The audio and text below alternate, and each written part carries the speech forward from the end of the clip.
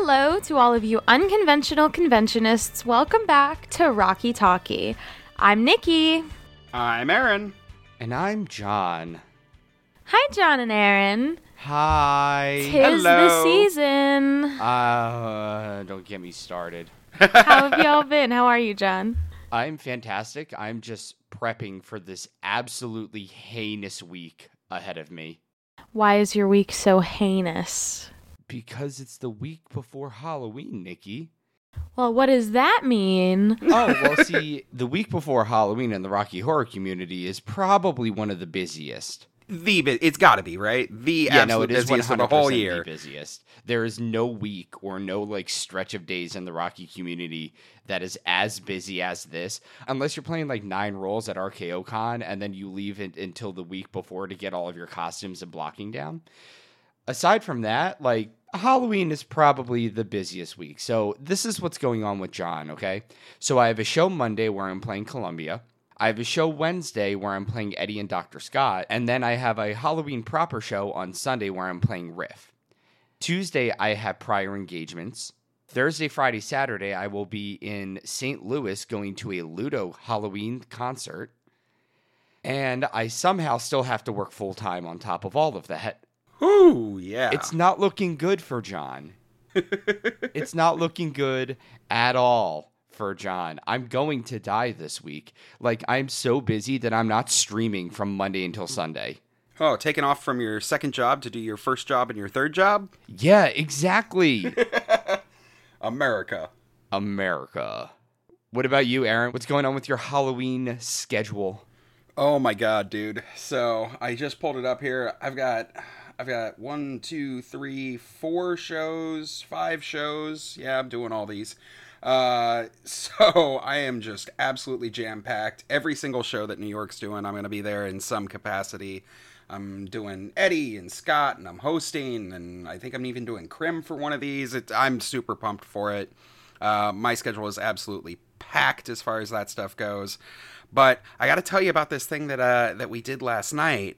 So last night, there was a bar that was just about 20 blocks or so away from our apartment that we went over and dropped by because they were doing Rocky Horror Trivia. Oh, I hate that. Please tell me you absolutely slayed. Oh, we absolutely slayed. We beat the second place team by 1 point. Now, let me tell you why. Some of these questions were wrong. So we answered them wrong because we knew that they wanted the wrong answer. My favorite one, absolute favorite one, was about midway through. The woman running it, who was absolutely fantastic. This was a great event. It was super fun. There was a woman who was there who actually joined our team because she was there by herself, and we were like, "Oh, awesome! Yeah, you don't know who you just sat down with, but that's cool. You're not really gonna." She was so excited. She was like, "I watched the movie a bunch of times." We're like, "Yeah, you're not really gonna need to participate at all during this." Turns out she actually did, and actually saved our ass on a couple of questions. We were just like.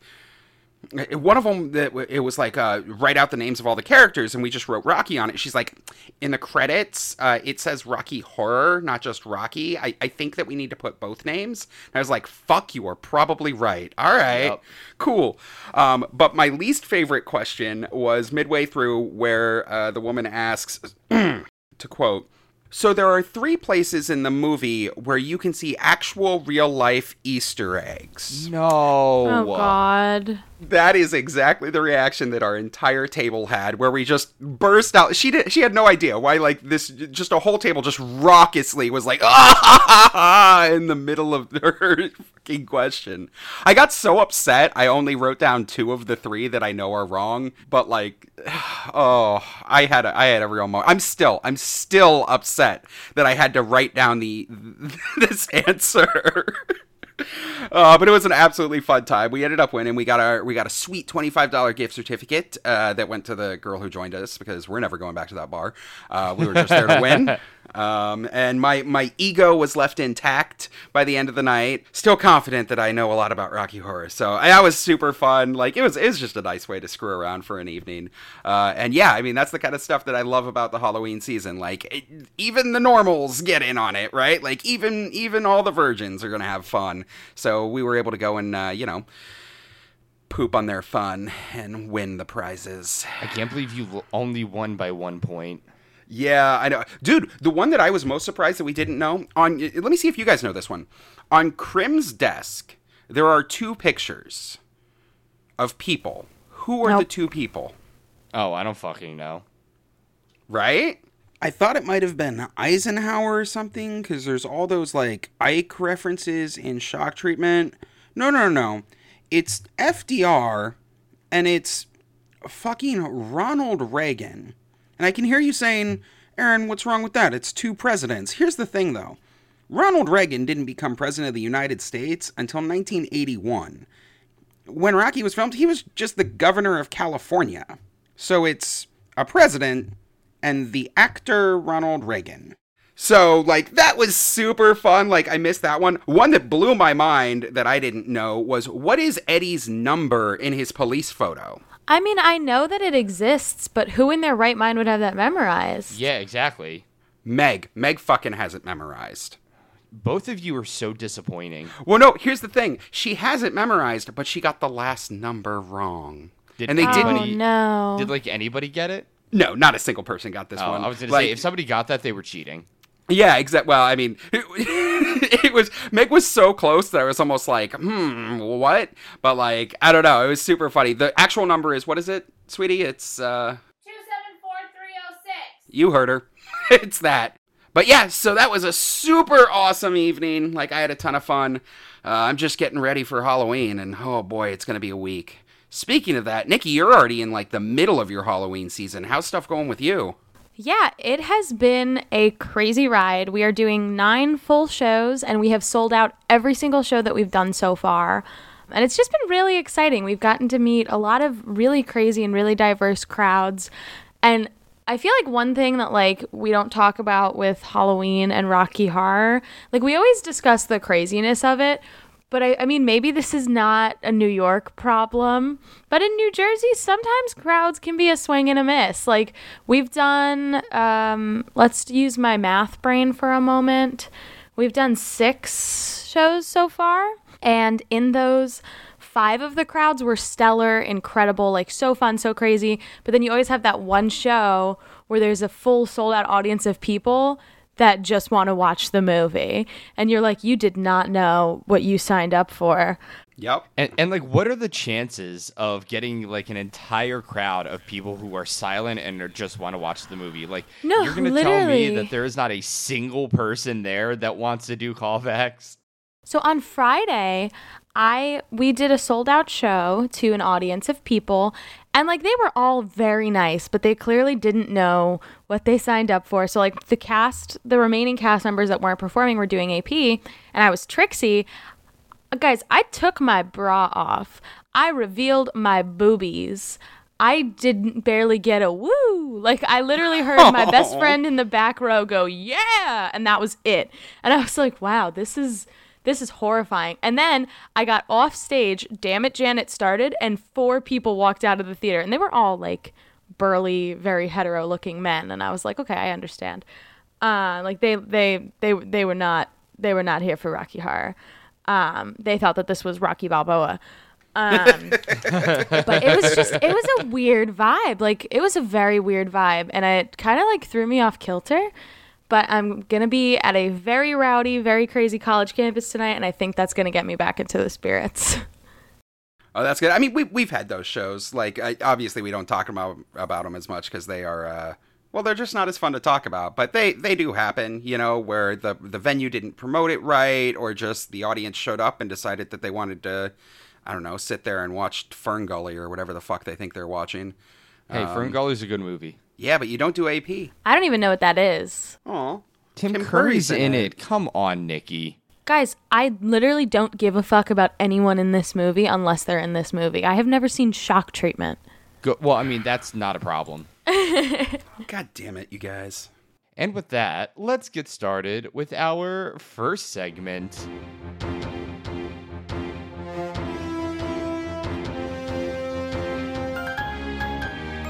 First up in global news, our resident slut Susan Sarandon gave an interview to You Magazine this past week where she opened up about the last ever conversation she had with her former boyfriend, David Bowie. I had no idea that they dated. In 1983, Susan and David filmed a vampire movie called The Hunger. Susan had gotten divorced from her first husband, Chris Sarandon, a few years before she and David met. The two got close on set and eventually became romantically involved. What a power couple. Are you kidding me? Right? Horny for that. Susan first went public with the affair decades later in 2014, commenting that he was worth idolizing. When asked why the affair ended, Susan only stated that he's extraordinary. That was a really interesting period. I wasn't desperate to have children. I felt I had been a mom to my younger siblings for quite a while. So when I was told I couldn't have children without operations because of endometriosis, I thought, that's okay. There are so many kids in my family. I never felt that's what I needed to complete me. So even though they split up, Susan and David remained in touch, and just a few days ago, she spoke about the final conversation that she had with David the week before his death in January of 2016 at the age of 69. Nice. In the interview, Susan recounted, I was fortunate enough to be close to him right before he died. The last couple of months, he did find me again. We talked to each other and said some things that needed to be said. Susan stated at the time she was overseas in Greece helping to bring attention to the country's refugee crisis, and stated, I wasn't sleeping, so I took a pretty strong sleep aid, and I had this dream that David had called me and that we'd had this conversation. Then later I thought, did he actually call me? And I went back to my phone and he had, but I have no recollection of what that conversation was. He died a week later. It's all so frustrating. Oh my God. Wait, so that's it? That's the conversation? That's it. David Bowie called Susan Sarandon in Greece. They had a whole ass conversation right before he passed away, but she has no idea what it was. Holy shit. Her calling it frustrating is like the understatement of the century. Whatever it was, I hope it was something nice. Yeah, really. I definitely hope it was something that made his last few days a little bit brighter. If he remembered it either, that is. Calling your ex in the middle of the night while she's away in Greece screams like, I don't know, drunk dial to me. Who knows, man? It's David Bowie. He probably did that shit all the time. Anyway, Susan opened up quite a bit in this You Magazine article about her family and her political advocacy work. We've linked it for you in our show notes if you'd like to check it out. But the big reason for this article was to promote her upcoming show, Monarch. It's an epic, multi-generational musical drama about the Romans, which is America's fictional first family of country music. In Monarch, Susan plays the family's leader, Dottie Roman, aka the queen of country music. The plot revolves around Dottie running her musical dynasty, but a bunch of skeletons from her past are brought to light, which creates a ton of drama. It's all set to popular country tunes, plus some original material created specifically for the show. Monarch will premiere on Fox with a special 2-night event on January 30th and February 1st of 2022. You'll also be able to stream it on the Fox Now app, so mark your calendars, folks. In just a few short months, you'll be able to catch Susan as a hardcore Nashville badass. Honestly, that sounds kind of dope. Yeah, I'll at least check it out. Yeah, absolutely. So next up, we've got a really fun announcement for all of our Greek literature fans out there, which is probably every single one of you. The Del Rey Artisans, which is based in Alexandria, Virginia, has just announced a Rocky-themed addition to their Groovy Movies exhibit. The Del Rey Artisans was founded in 1992 as a way to support new and emerging artists, develop and foster community-based art events, to promote the arts as a resource for community outreach, and to help make a full range of creative expression more available and accessible to the general public. The group hosts exhibits, classes, workshops, and receptions to introduce their community to both fine and functional art. In addition to all their events, which is all open to the public, they also host art summer camps for youth and holiday markets in December. The Del Rey Artisans offer all sorts of art classes, book clubs, and creative programs, as well as online exhibitions. One such exhibition is their upcoming Groovy Movies series, which will run through November of this year. The Groovy Movies exhibit is presented in partnership with the Alexandria Film Festival and features artwork influenced by film, from American Film Institute classics like Abbott and Costello Meets Frankenstein and Barbarella to Yellow Submarine and Zorba the Greek. This is a curated exhibit showcasing artwork by local artists interpreting the movies. The last groovy movie to be showcased will, of course, be the Rocky Horror Picture Show. The program's curator, Dr. Erica Hughes, will be leading a Zoom talk titled Euripides and the Rocky Horror Picture Show. It's a lecture that unpacks how Rocky can be considered a modern reworking of an ancient Greek tragedy. The talk will be held online on Zoom and is free to the public.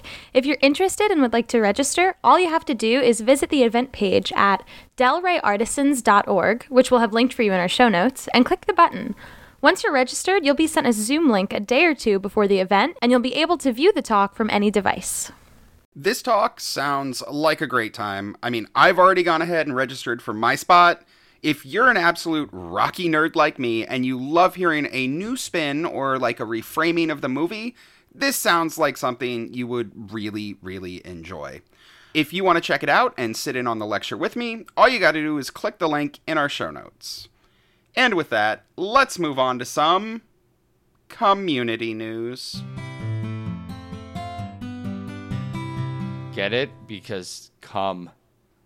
I don't get it, actually. Oh, well, see, cum is slang for semen, which is... God damn it. Oh, are we talking about spooge? Yeah, broker. Okay.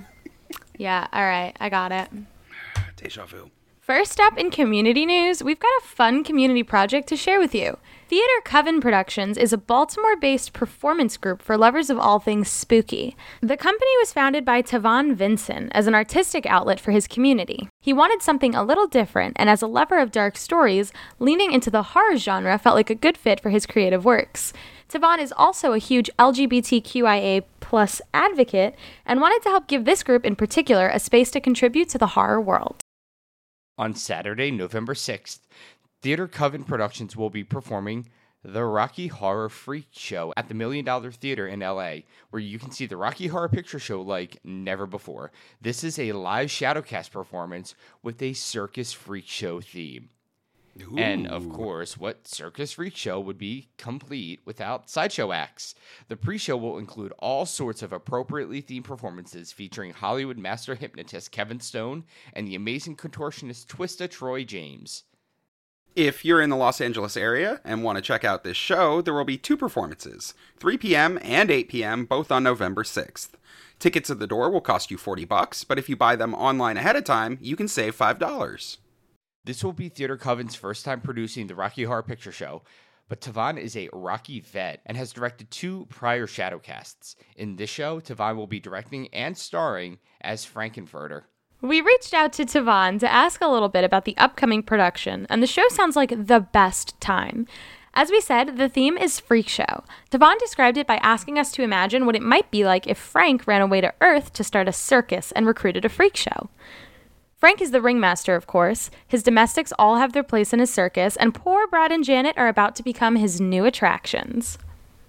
Tavon absolutely gushed about the group of actors he gets to work with on the show, stating that the most fun part of the production process so far has been to watch his cast execute their performances and characters with ease. He commented, "We have a very talented bunch. I am extremely proud of them." He also talked a bit about the difficulties of running a show outside of your home turf. See, Theater Coven is based in Baltimore, but this show will be held out in LA, where promotion is obviously a way bigger deal, like just because there is so much more happening out there. Maybe we can help Tavon out. You guys live in New York. How do you handle show promotion up there? There's definitely just as much going on as in LA. I'll be realistic with you. I feel like NYC RHPS is just such a staple in New York, and because there's just so many goddamn people, I feel like a lot of it is just word of mouth. Like, we've been here for so long, and we've been so consistent throughout the years that people just kind of like know that NYC RHPS is here. And of course, at every show, we have a little part during our hosting ceremony where we talk about our social media handles and how you can get in touch with us, and we have the website and all of that. But there's really no other, like, guerrilla marketing aside from just making sure that the word gets out. And I also feel like a lot of times, especially within NYC, a lot of like venues talk. If one venue has NYC RHPS and we do a great job there and they really like having us back, maybe there was somebody in that audience who also has a venue somewhere around the city. or maybe they liked us so much that they were talking to other people who oversee venues. So I feel like 90% of the time it's just a lot of word of mouth. Yeah, I think for New York specifically, that's definitely the case. But this Halloween season, I've seen an absolute lot of what other casts around the country have been doing to promote their events. And I've kind of, I haven't been keeping track of it, but I do post everything on the Rocky Horror News site whenever I see, show announcements. And then I kind of will see as those casts post on social media that they've, sold out their shows. And let me tell you, one of the biggest things that I've kind of correlated together between those is the number of postings that I see on third-party sites for these shows correlates very quickly to those shows selling out. So this is the kind of stuff that, yes, your theater might promote the show on their website or whatever. So go make the postings on sites like All Events or Eventbrite, or, if you can get your shows up on Ticketmaster or any of these other kind of ticket sales sites. It does a couple of things. One, it puts it in front of more eyeballs. And two, it makes sure that those sites get indexed by Google search. So when somebody in your town is just going, oh, I want to see Rocky Horror near me, right? That's all they ever type in. Google is using all of those search results that it gets to pull exactly those and show them right there to you in front of you at the top of the listing page. So if you've got an event that's posted on Eventbrite or on Ticketmaster or one of these other places, that's how they're going to, know to show it to people when they're searching for it. All of the shows that I see, constant streams of things coming in, posted on different sites, getting news articles written about them, those are the ones that seem to sell out real quick. And news articles, another big thing. Reach out to local papers, local, TV stations, even local radio stations. I know, it's 2021, who listens to radio? But the other thing about radio stations is all of their segments they tend to do online posts about, or they repost their morning show or whatever they're talking about in a podcast form. Another great venue to get the word out there and just to make it more spread out to the local community that you're trying to reach. All right, nerd. Sorry. What about your cast, Nikki? You're based in Red Bank, New Jersey. Not quite as big, but it's certainly not the Sticks, and y'all get really, really good audience numbers. Honestly, I have to give it to FNS. Their advertising style is lucrative as fuck. Not to flex or anything, but, I do make the ads for FNS. But just the way that they get the word out is crazy to me because we really do well for ourselves. With every single ad, we run a Facebook campaign. So, we boost it to as many people as we can. And one thing that we try to do is make every single show an event, regardless of if it's Halloween, regardless of anything. So come to the show tonight, we're giving out a free poster, we're giving out a free button, we're having a costume contest, we're having a worst costume contest, we're doing this. It's always, or we're releasing a new merch drop, always something to try to draw the public's eye in a little bit. We do theme shows once a month to try to keep it fresh so we know that, because I started going to Rocky for the first time. I didn't know shit about Rocky Horror. I just heard that there was a Halloween show in the middle of June, and I was like, that's something that I'm into, so I went. And one thing that I think a lot of casts should try to jump on right now, especially pulling a page out of RHPS Buffalo's book, is TikTok. Because holy crap, FNS posted a TikTok of me and a few of my castmates at Rutgers on Sunday. It is currently at 130,000 views, which is shit. It's just a dumb amount of views, and it's a dumb amount of people that are now clicking, and it's everybody from New Jersey. They're interacting. Oh my God, I didn't realize there was Rocky Horror down here. If you can get the word out to that many people just by dancing in your undies with your friends, why the hell not? It takes 5 minutes at a show. And I think that that's something we should all try to do because TikTok is so easy to blow up on now, especially in Rocky Horror and especially on Halloween. So if you could get into that right now, you'll be golden. That's fucking perfect. People say that TikTok's free marketing. I guess I hadn't really thought about it quite that much, but those numbers are insane, Nikki. Yeah, and that's not even our most viewed video. So crazy. Well, we hope this all helps a little bit. Tavon, if any of our listeners want to write in and share your promotion tips with the community, we would love to read them on air. And if you're around LA on November 6th and are interested in checking out Theater Coven's Rocky Horror Freak Show, we've got links to both Theater Coven's Facebook page and the show's Eventbrite page in our show notes. Next up, we've got a super cool announcement for all of our Franks. Deadly Sting NYC has just launched a new line of 4711 tattoos. You heard right. The Deadly Sting NYC Etsy shop run by NYC RHPS cast member Jen DiMatteo.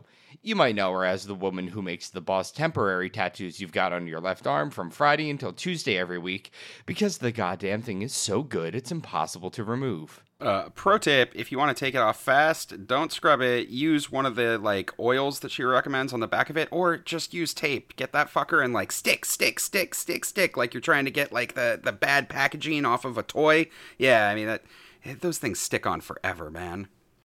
For all of our Franks who are sick of drawing thousands of 4711 dots on their leg every week, or making your cast members do it, your days of trying to get all those little damn dots straight are a thing of the past. Just this week, Jen launched a new tattoo on her Etsy shop. It's a 4711 tattoo, and it's every bit as high quality as the Boss tats we all know and love. So just a little bit of behind the scenes here. I have known Jen for literally thousands of years, and she is one of the most screen-accurate, obsessed people in the community. Now, you might not need to channel that kind of energy for your costumes, but when someone has already done the work for you, I mean, why settle for anything less than perfect? And boy, can I tell you, when Jen works on a project, she's able to take all of her obsessive energy and channel it into making sure her end product is perfectly perfect. I can personally attest that Jen thought about absolutely nothing else for the last 12 days while she was crafting this tattoo. There are hundreds of messages in mine and Meg's phones regarding these tattoos.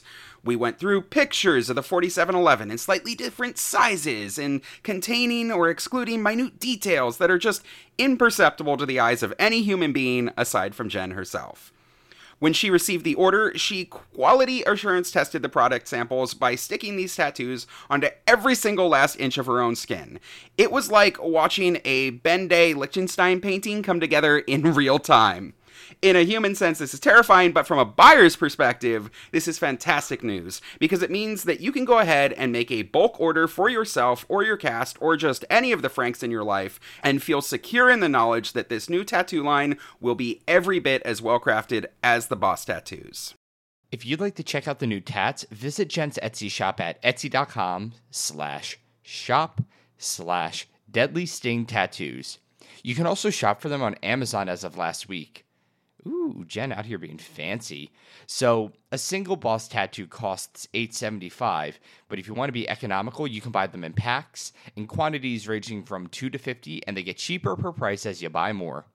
The same goes for the new 4711 tattoos, which start at $7.25 for a single. And right now, Jen is running a Halloween special combo pack of a Boss and a 4711 for the low price of $12. They also come in 2, 5, and 10 packs. If you want to check out the new line, we've got Jen's shop linked for you in our show notes. If you've got a Rocky-themed project that you're working on, if you've got a cool show your cast is working for on Halloween, or an awesome story from your time in the community that you'd like us to read for Big Dick Storytime, you should write to us. Just visit our website, rockytalkypodcast.com, and fill out our contact form to share with us. And with that, let's head on over to everyone's favorite Nikki-flavored segment.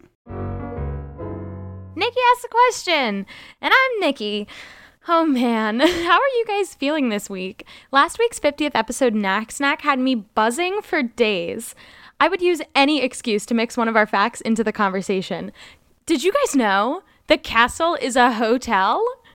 Ma'am, this is a Wendy's. Do you want fries or not? I mean, I wasn't that bad, but there was one thing that we didn't really include in our 50 fun facts from last week, and that was anything really to do with the community. Now, I'm not saying we should do 50 more facts, but... No, sorry, Nikki. 50 more facts ain't gonna happen today.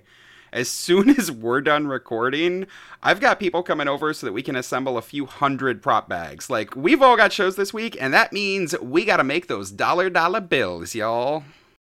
Wow, I hate that for you. Why isn't John helping? Because John isn't the kind of sucker that agrees to help assemble prop bags. Damn right. You should have heard one of the venues that we've got booked for Halloween. They didn't want us to make the prop bags for them, so they had people do it in-house. And afterwards, we heard that their response was like, all right, guys, next time we're hiring somebody. That took forever, and we did not have a good assembly line. Like, no, never again. I fucking feel that. It's a rite of passage to learn how horrible it is to sit assembling prop bags. I mean, I don't hate it. It's fun to sit and chill with your castmates and whatever, but at the end of the day, you're just assembly lining it like some Amazon warehouse worker. Except you're making slightly less per hour than they are, as in you make literally nothing, and they make it possible for Jeff Bezos to send Captain Kirk into space. Wow. What a lukewarm take, Nikki. So maybe this week we can talk about that instead. You know, Jeff Bezos. Just kidding. Prop Bags 101. Anything and everything about the bag of crap that every audience member interacts with. And let's be real, other than assembling them, most cast members never do. Yeah, honestly, the only time that I've ever purchased a prop bag is when I've brought friends to the show and they didn't have cash on them. That is the only time I've ever purchased prop bags for people. Or myself. Not even when you were an audience member? Oh, God, no. No. I when I was an audience member before I joined cast, I think I paid maybe 4 or 5 times. And then after that, Savannah just kept sneaking me in. Yeah, I don't think I've ever really bought a prop bag. I mean, I'm sure I certainly have at one place or another, but I used to really like buying full decks of playing cards that I would just throw at the end of the show. So, as long as you get a big, huge, loft when you throw them, it just showers the entire theater in cards. And, I don't know, it's well worth it for the, $2 that you can get decks for, so. Where are you getting decks of cards for $1 each? We might need to talk. Oh, we'll get there. But first, let's talk all about everyone's favorite Rocky Horror accessory, the prop bag. The Virgin Kit. Prop pack. Shit bag. You're a shit bag. Yeah, I am. So let's kick it off nice and gentle. Aaron, I know you're itching to give us some quotes from Creatures of the Night. Let's do it up. It was great when it all began. And when it began, there was nothing. So flash all the way back to April of 1977 at the Waverly Theater in New York City. Just half a year earlier, around Labor Day of 1976, is when Louis Farisi is credited with beginning the phenomenon of callbacks by shouting out from the first row balcony. And at this point, I think we all know that audience participation developed relatively simultaneously all across the country. But the narrative history that is documented for posterity is almost entirely New York focused. Not to brag. So we're going with what we have access to. I would love for us to be able to quote an account from LA or Texas or Chicago or Pittsburgh, but you fuckers never wrote any books. So get on that. I'm sure Aaron could use a few more books on his shelf. Damn right I could. So, anyway, April 1977. The callback phenomenon is only half a year old, and what started as a few funny lines being shouted from the balcony group at the Waverly has evolved into lines being shouted by regulars all over the audience. It's around this time that Amy Lazarus and her friend Teresa ripped up paper and threw it from the balcony during wedding scene to simulate confetti. The next night, 2 other balcony regulars, Bill and Lori, handed out rice to the balcony crew to throw over the side. In Creatures, Sal recalls that he missed that all-important evening, but by the next weekend, regulars had already picked up the cue, with rice being flung from all angles and causing, quote, pandemonium in the theater, and a lot of welts on people's faces. Oh my God. Sal remembers that it was that moment as he was pelted with rice that he realized the possibilities that lay in store. This was something new and exciting. Lori Davis, one of the first to hand out rice, was also the first to throw playing cards during I'm Going Home. She said, quote, "The master said cards, I bring the cards." Yes, Daddy, give me those cards. Throw them right in my stupid fucking face. Love that. The candles came next during There's a Light. Again, these were handed out by Bill and Lori to the first row balcony group. They dubbed it the Candle Ceremony. The entire group stood up and held their candles high. They never intended it to be like a reoccurring bit, but other audience members loved it, and thus There's a Light now had light. Newspapers were the last item that we have historical documentation for. This one not coming from the balcony, but a lowly orchestra dweller by the name of Alan Reese. Apparently, when he first put the newspaper on his head, he was mocked relentlessly. But through sheer determination, he continued wearing it for 3 solid weekends, determined that it would catch on. And, well, it obviously did. It's probably the most iconic prop even today. Newspapers are easy to come by, and There's a Light feels kind of incomplete without it. The use of props would grow, with every obvious prop that's called out during the film being used at one point or another. We're all familiar today with the things that can be found in most prop bags. Confetti, rubber gloves, party hats, noisemakers, toast, toilet paper, and water pistols, just to name a few. In Creatures, Sal credits the widespread implementation of props across the country to the news reports coming out of New York, in newspapers and on TV, and Rocky fans traveling across the country spreading the gospel. There's even one account of John Mandraccia. Eagle-eared listeners will recognize him as one of the producers of the first 2 Rocky conventions ever, that when he visited Florida on vacation, he brought props to the local theater. The management, having no idea of the practice, was upset at him throwing rice and cards during the show, but when he returned a year later, the story goes that they thanked him for starting it all. And it wasn't long before reality stepped in and slapped down on the community's fun. Rightfully so. Theater management at the Waverly started receiving warnings from the fire department about the use of candles during There's a Light.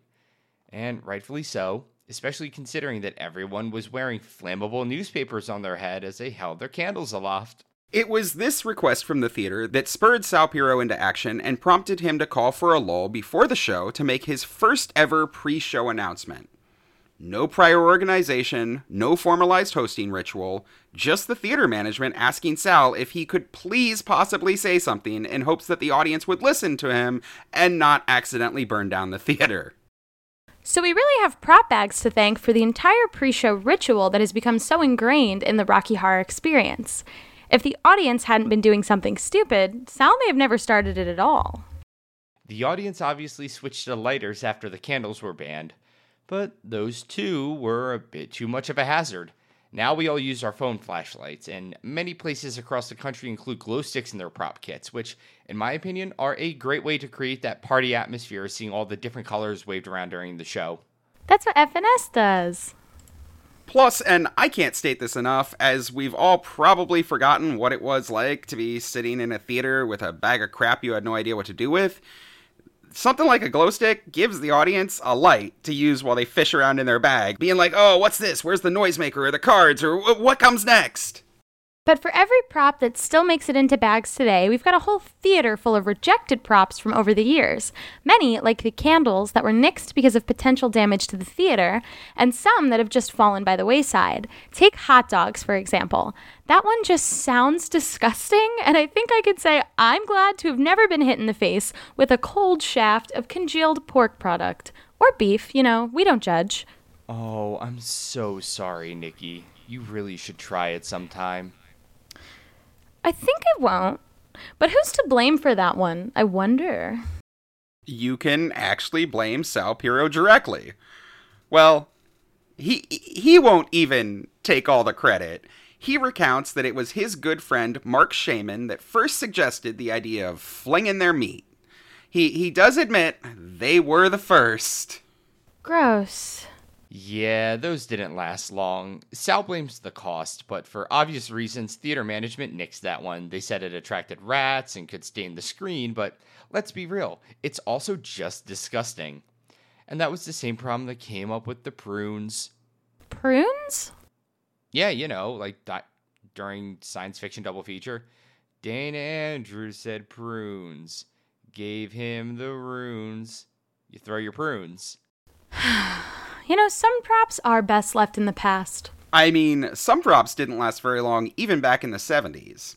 In the Bill Hankin Rocky Horror book, which released in late 79 and early 1980, there are plenty of accounts of theaters all over the country drawing a line in the sand. Or, well, a line in the rice, as it were, and banned all of the food props. Rice, toast, all it took was one bad actor to ruin the fun. In New Orleans, it was reported that one asshole filled his water gun with Coca-Cola and squirted it all over the screen, literally destroying it and creating a giant sticky mess and getting water guns banned from the theater entirely. And you see similar issues today with confetti and rice and all the small stuff that, when it gets wet, sticks to the seats and floor and, well, everything. I'm not sure modern audiences can imagine the sheer volume of mess that was created in the early days, when people would bring literal 10-pound bags of rice into the theater and launch it fucking everywhere. At the Biograph Theater in Chicago, it got so out of hand that they had to hire a 4-person cleaning crew, a man, his wife, and their 2 kids, to arrive at 4 or 5 in the morning and clean well into the mid-afternoon. Though the theater did admit they never ended up having to buy toilet paper for the theater ever again. Which is kind of gross if you think about it. Yeah, we try not to think about it. I don't want to think about it. At the Riverside Twin in Austin, Texas, which held the record for the longest-running Rocky Horror showing in the world for many, many years, the torch has since been passed, they banned props entirely by 1980. The screen had been cut multiple times by errant flying objects, and the mess was just too much for them to bear. But many theater owners are happy to put up with the mess, or at least hire some high school students to clean it up. So in the Tiffany Theater Facebook group, Lisa Sutton recalls her first appearance at the Tiffany in 1978. By that time, she remembers, there was pure insanity. Rice fights at the beginning of wedding scene were crazy, and Bic lighters lit up the entire room during There's a Light. Lisa remembers the pre-show ritual, as excited members would line up outside the Tiffany at 11 p.m., and the vibe would become a huge party. Folks would walk up and down the line selling merchandise. One star attraction was a gentleman named Stan, who dressed up as Linda Ronstadt in satin baseball jacket, tight t-shirt, and short shorts, and he'd walk up and down the line rhythmically chanting, "Rocky Rice, 25, Rocky Matches, 10. Apparently, he would get the whole line to chant along. I mean, that's probably one of the most successful examples of small-scale guerrilla marketing I've ever seen, as he raked in quarters and dimes by the truckload. On one occasion, July 1st, 1979, Lisa joined a few friends and was recruited for the next day cleaning crew, as the regular employees had taken a few days off work. At that time, the Tiffany was doing double feature shows, both a midnight and 2 a.m. screening on Saturday nights. A 2 a.m. screening? Hold on, a 2 a.m. screening? A 2 a.m. screening. A 2 a.m. screening. I can get behind like a 9 p.m. and a midnight, but if I was Janet at midnight to 2 a.m. and then I got off stage and got back on to play Janet again, I would simply pass away. I would opt to die. Fair. Just need to put that there. But anyway, I also want to opt to die. No, literally, that's too much. I'm so sorry, Lisa. I apologize on behalf of the entire community. But anyway, there were 2 whole shows worth of rice, toilet paper, hot dogs, and all kinds of miscellaneous debris. It took hours to clean, with the regular theater staff joining in as they arrived. By all accounts, Stan must have been making a killing selling his 25-cent bags of rice, if the mountains of trash were any indication. So I think it's pretty easy to see why theaters nixed a few of the messier props. Especially if all that trash is sitting for an entire day before the cleaning crew can come in. You don't want hot dogs lingering on the floor for too long. Speak for yourself, whoever wrote this script. And while the leaf blower was invented in the early 70s, the first commercial models didn't hit streets until late 77, and I doubt anyone realized how well that they would work to clear out a Rocky theater full of used props until many years later. On the trash heap of history, you have several other props that have fallen out of favor or been used as replacements for those that are no longer allowed. Many theaters will substitute paper plates instead of toast during the dinner scene. Much less iconic, but far more sanitary. Balloons were once fairly commonplace. They were blown up at the start of the film and popped during science fiction double feature when prunes was said in place of throwing the sticky sweet fruit. Balloons? Prunes? Oh, I get it. I'm not sure if it's all that clever, but I bet it was a lot of fun to see balloons bouncing all over the theater before and at the start of the show. Some casts used to also include small pieces of rope in their kits for the very end of the film during Frank's death. And sponges. We can't forget sponges for when Columbia throws her tantrum right before the floor show and tells him that he's like a sponge. Up go the Brillo pads. And of course, anything with fire has been out of vogue for quite a while now. No candles, no lighters. I mean, we've all got flashlights in our pockets. No, I'm just happy to see you. And if prop kits don't contain glow sticks, most audience members are more than happy to whip them out and light up the theater 21st century style. Damn right I'll whip it out. Speaking of which, there's also quite a few lesser used props. I know my cast, the Friday Night Specials, includes party poppers in our kits in place of confetti. They are so much easier to clean up and leave the theater with that nice gunpowder smell for a few moments after the barrage as Frank and Rocky retire to their bridal suite. Also, I don't think I can properly describe the feeling of euphoria one gets when cleaning the theater after the show you find an unpopped party popper. That is like gold. You are basically a Rocky Horror millionaire at that point. Like, slap a hat on me and call me Sal Piro. That's like when you're walking through Central Park and you find like the crunchiest leaf. Oh yeah. It is know? like crunch leaf euphoria times 12. But, on the topic of wonderful sounds, what's the deal with the bells? I see those listed on old school prop lists, but we certainly don't include them. They're supposed to be for during Planet Schmanet, when Frank would ask, did you hear a bell ring? Ding ding. Right, but it's such a short interaction, and it happens so late in the movie, and, it's just after everybody threw toast around.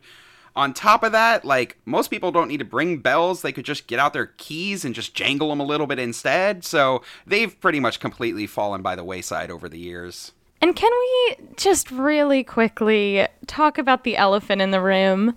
I've heard that there are some casts that shall remain nameless that don't throw toilet paper when Dr. Scott bursts through the wall.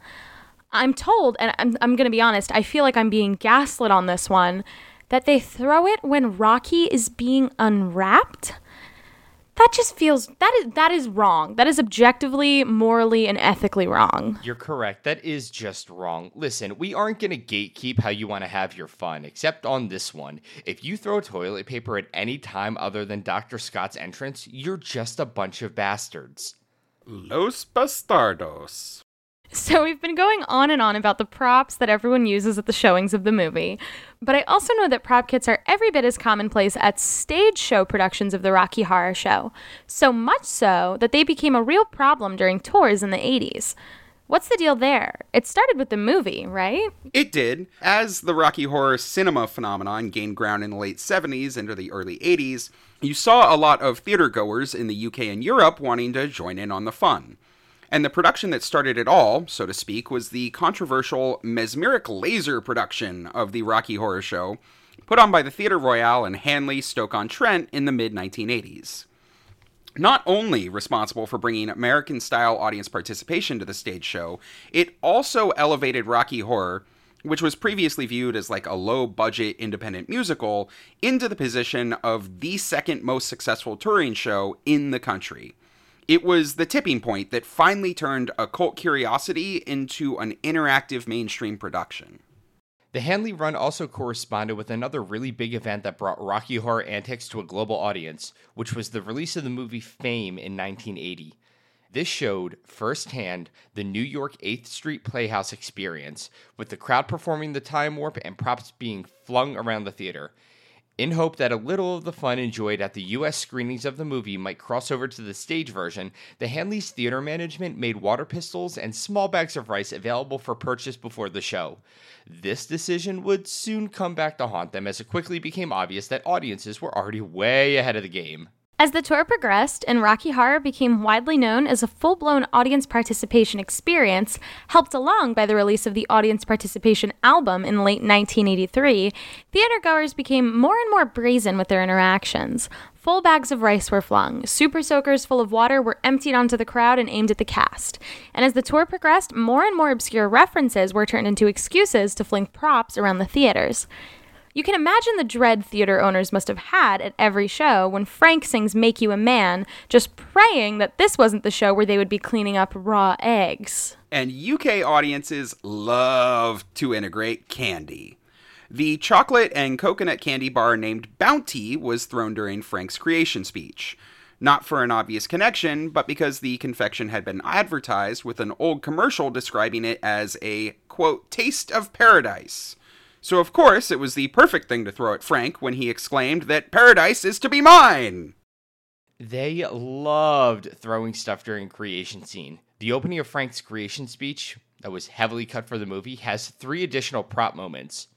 Here's the whole speech. See if you can spot them. It was strange the way it happened. One of those quirks of fate, really. One of those moments when, Everything looks black, the chips are down, your back is against the wall. You panic, you trapped. There is no way out. And even if there was, it would probably be a one-way ticket to the bottom of the bay. And then suddenly, you get a break. All the pieces seem to fit into place. What a sucker you've been. What a fool. The answer was there all the time. It took a small accident to make it happen. What do you think, Nikki? Anything stick out there that makes you want to throw something? Yeah, okay, so I took notes because I have very detailed theories, okay? First one, I'm thinking chips all the way. Poker chips, regular chips, any kind of chips. We're throwing chips. Maybe we'll crunch on some chips. Little ASMR moment. Thoughts? All right, we'll see about that one. That's a pretty good guess. Okay, this one's kind of out there. It's a little seedy, but I want to roll with it. Trapped. We're throwing mouse traps. Is it a hazard? Yeah, but you signed up for it when you bought that ticket. You should have known better. Okay? As if anything else that they were throwing and doing wasn't already a fucking trap. Yep. I mean, they don't have to be like loaded mouse traps, but we're throwing mouse traps. And then God, the could you theater will be imagine? mouse free. You know, put a little cheese in there, just see what happens. Okay. Oh, God. Ticket. You got your Rocky Horror ticket. Chuck it at the nearest guy named Ted. Fuck him up. Ruin his afternoon. I see no problem with that. It's a bad name anyway. This is another one. It's a little out there, all right? Bottom of the bay. We got bags of Old Bay. We're sprinkling. We're tossing. We're coating the theater. Everything tastes Cajun style. Wow, how did you know every single one of these? Okay, ready? Sucker. Lollipops. Come on. Are you kidding me? Sucker, right? I think that would be it for me. I think that's it. I think that's all I got. How did I do? All right. Well, pretty close, actually. Pretty close. So just for all of our listeners out there, ignore everything Nikki just said, and we'll just move along with this. Yeah. No. So some of these, the real ones, aren't going to make a lot of sense if you aren't familiar with, like, UK-based products and advertising. We'll try our best to explain them, but, like, let's start with an easy one. Right there at the top, you called it out, Nikki. You had Frank saying, the chips are down. Oh, like French fries, but they're British, so they're chips. And Frank said chips. Wow, that is so stupid. They get more obscure. Just a few lines later, Frank says, and you didn't quite clock this one, suddenly you get a break. Break me off a piece of that Kit Kat bar? Fucking exactly.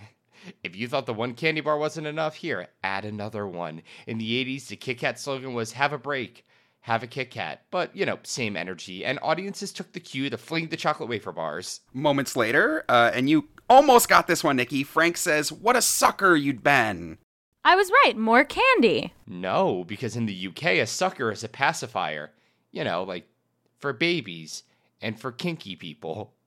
So, you know, there you go. Reach into the bag and fling that disgustingly used baby toy down into the stalls. Jesus. So just one single part of Frank's speech and you're already being showered with Kit Kats, baby pacifiers, and French fries, but I'm the crazy one for suggesting mouse traps? No, I think you're genius, honestly.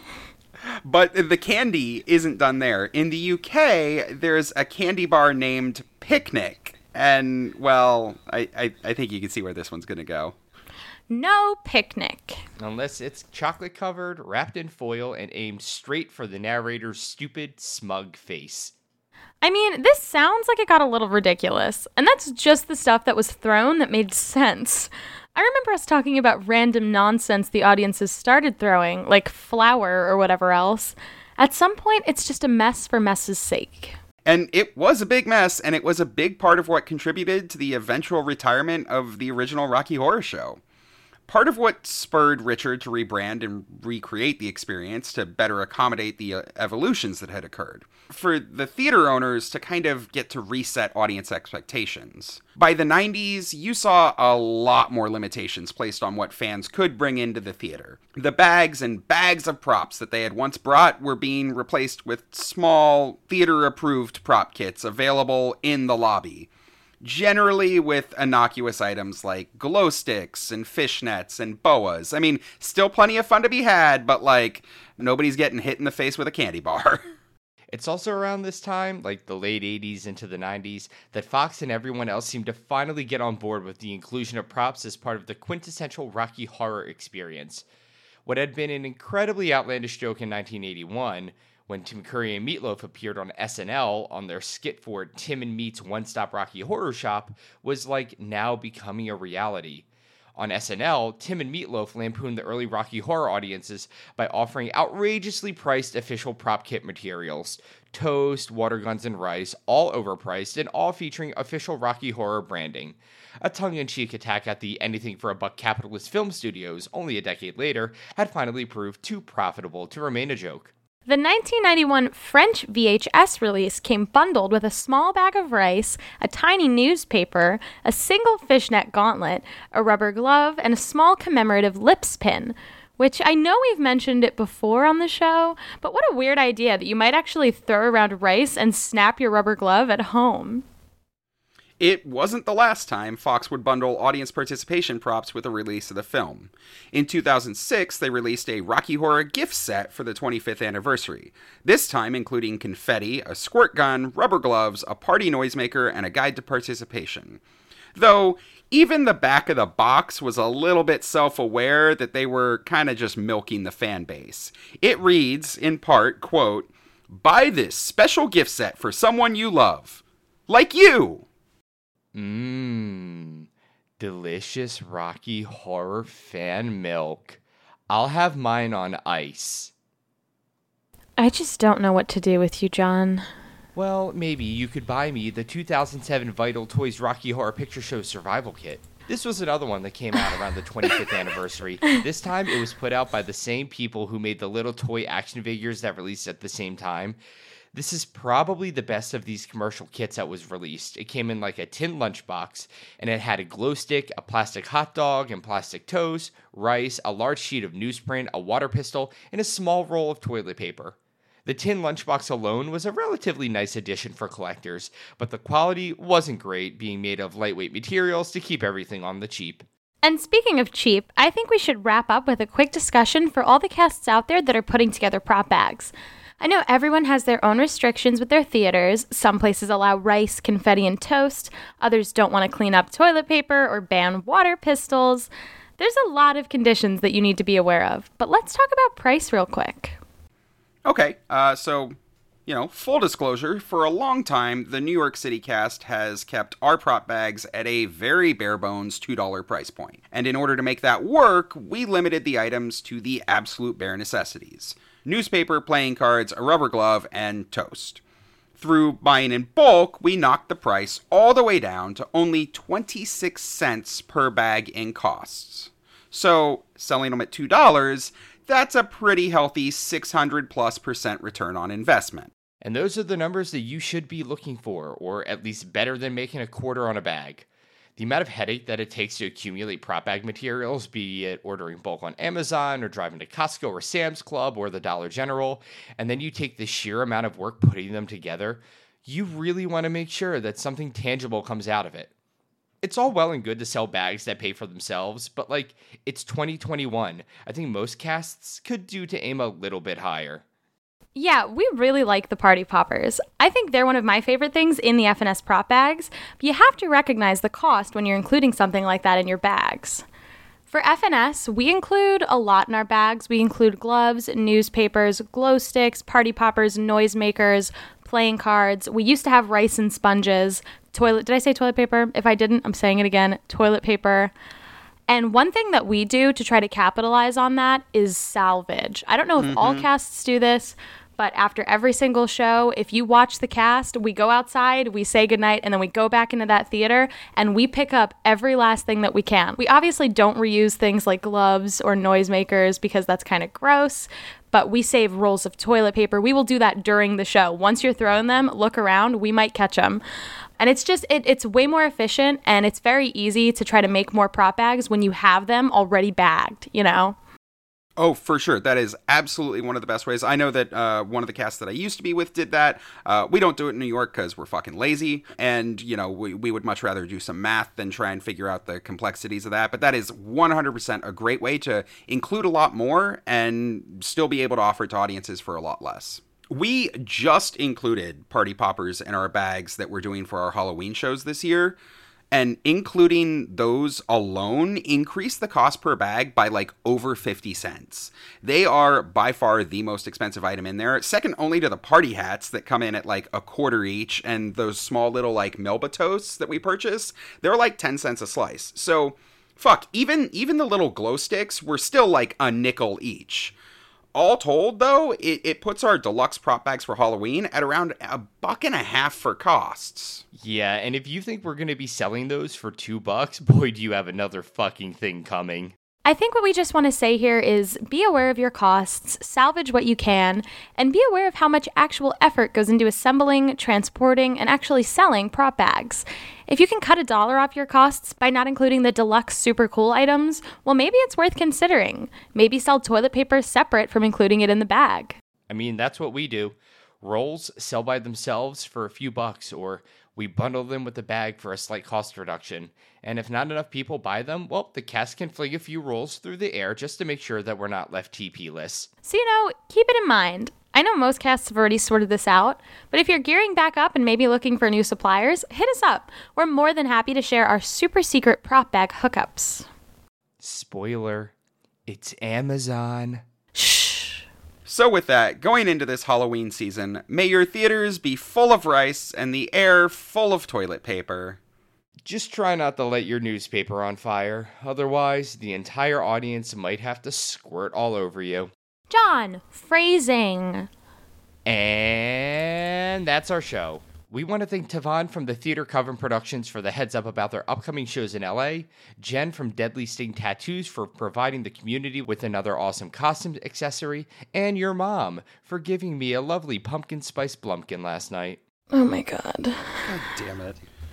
If anyone has a question they'd like us to answer on air for Nikki Asks a Question, or some community news they'd like us to talk about, or even a cool story to share with the community, we'd love to include it in our show. Just go to our website, rockytalkypodcast.com, and fill out our contact form to tell us about it. If you're enjoying Rocky Talkie, please help us out by rating, reviewing, and subscribing to the show. It makes the podcast more accessible to new listeners, which really helps us to grow the show. And if you want even more Rocky Talkie content, check us out on Facebook, YouTube, Instagram, and TikTok, all at Rocky Talkie Podcast. We'll talk to you all next week.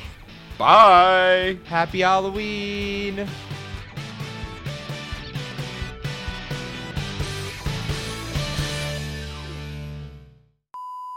Who's the other one? Sweetie, who's the other one? I have no idea who the other one. It's FDR, and I'm going to pick up the other half of this later. Not my fault. Sorry, my dogs would like to contribute. Yep, they're really passionate about shock treatment. Hi, guys. All three of them. Am I don't... Can someone else say the let's get started? That's a lie. I hate it. I mean, I don't hate it. It's fun to sit and chill with your castmates and whatever. Should I say indications twice in one sentence? I think you should say it more. Okay. By all indications, Stan indicated. Got it. 'Tis the season to do Rocky. Fa la la la la la la la la. Thank you. God You're welcome. Damn it. I'm fucking incredible. Hi, fucking incredible. I'm John. Hi, John. I'm Dad. I'm gonna go assemble prop bags. Bye.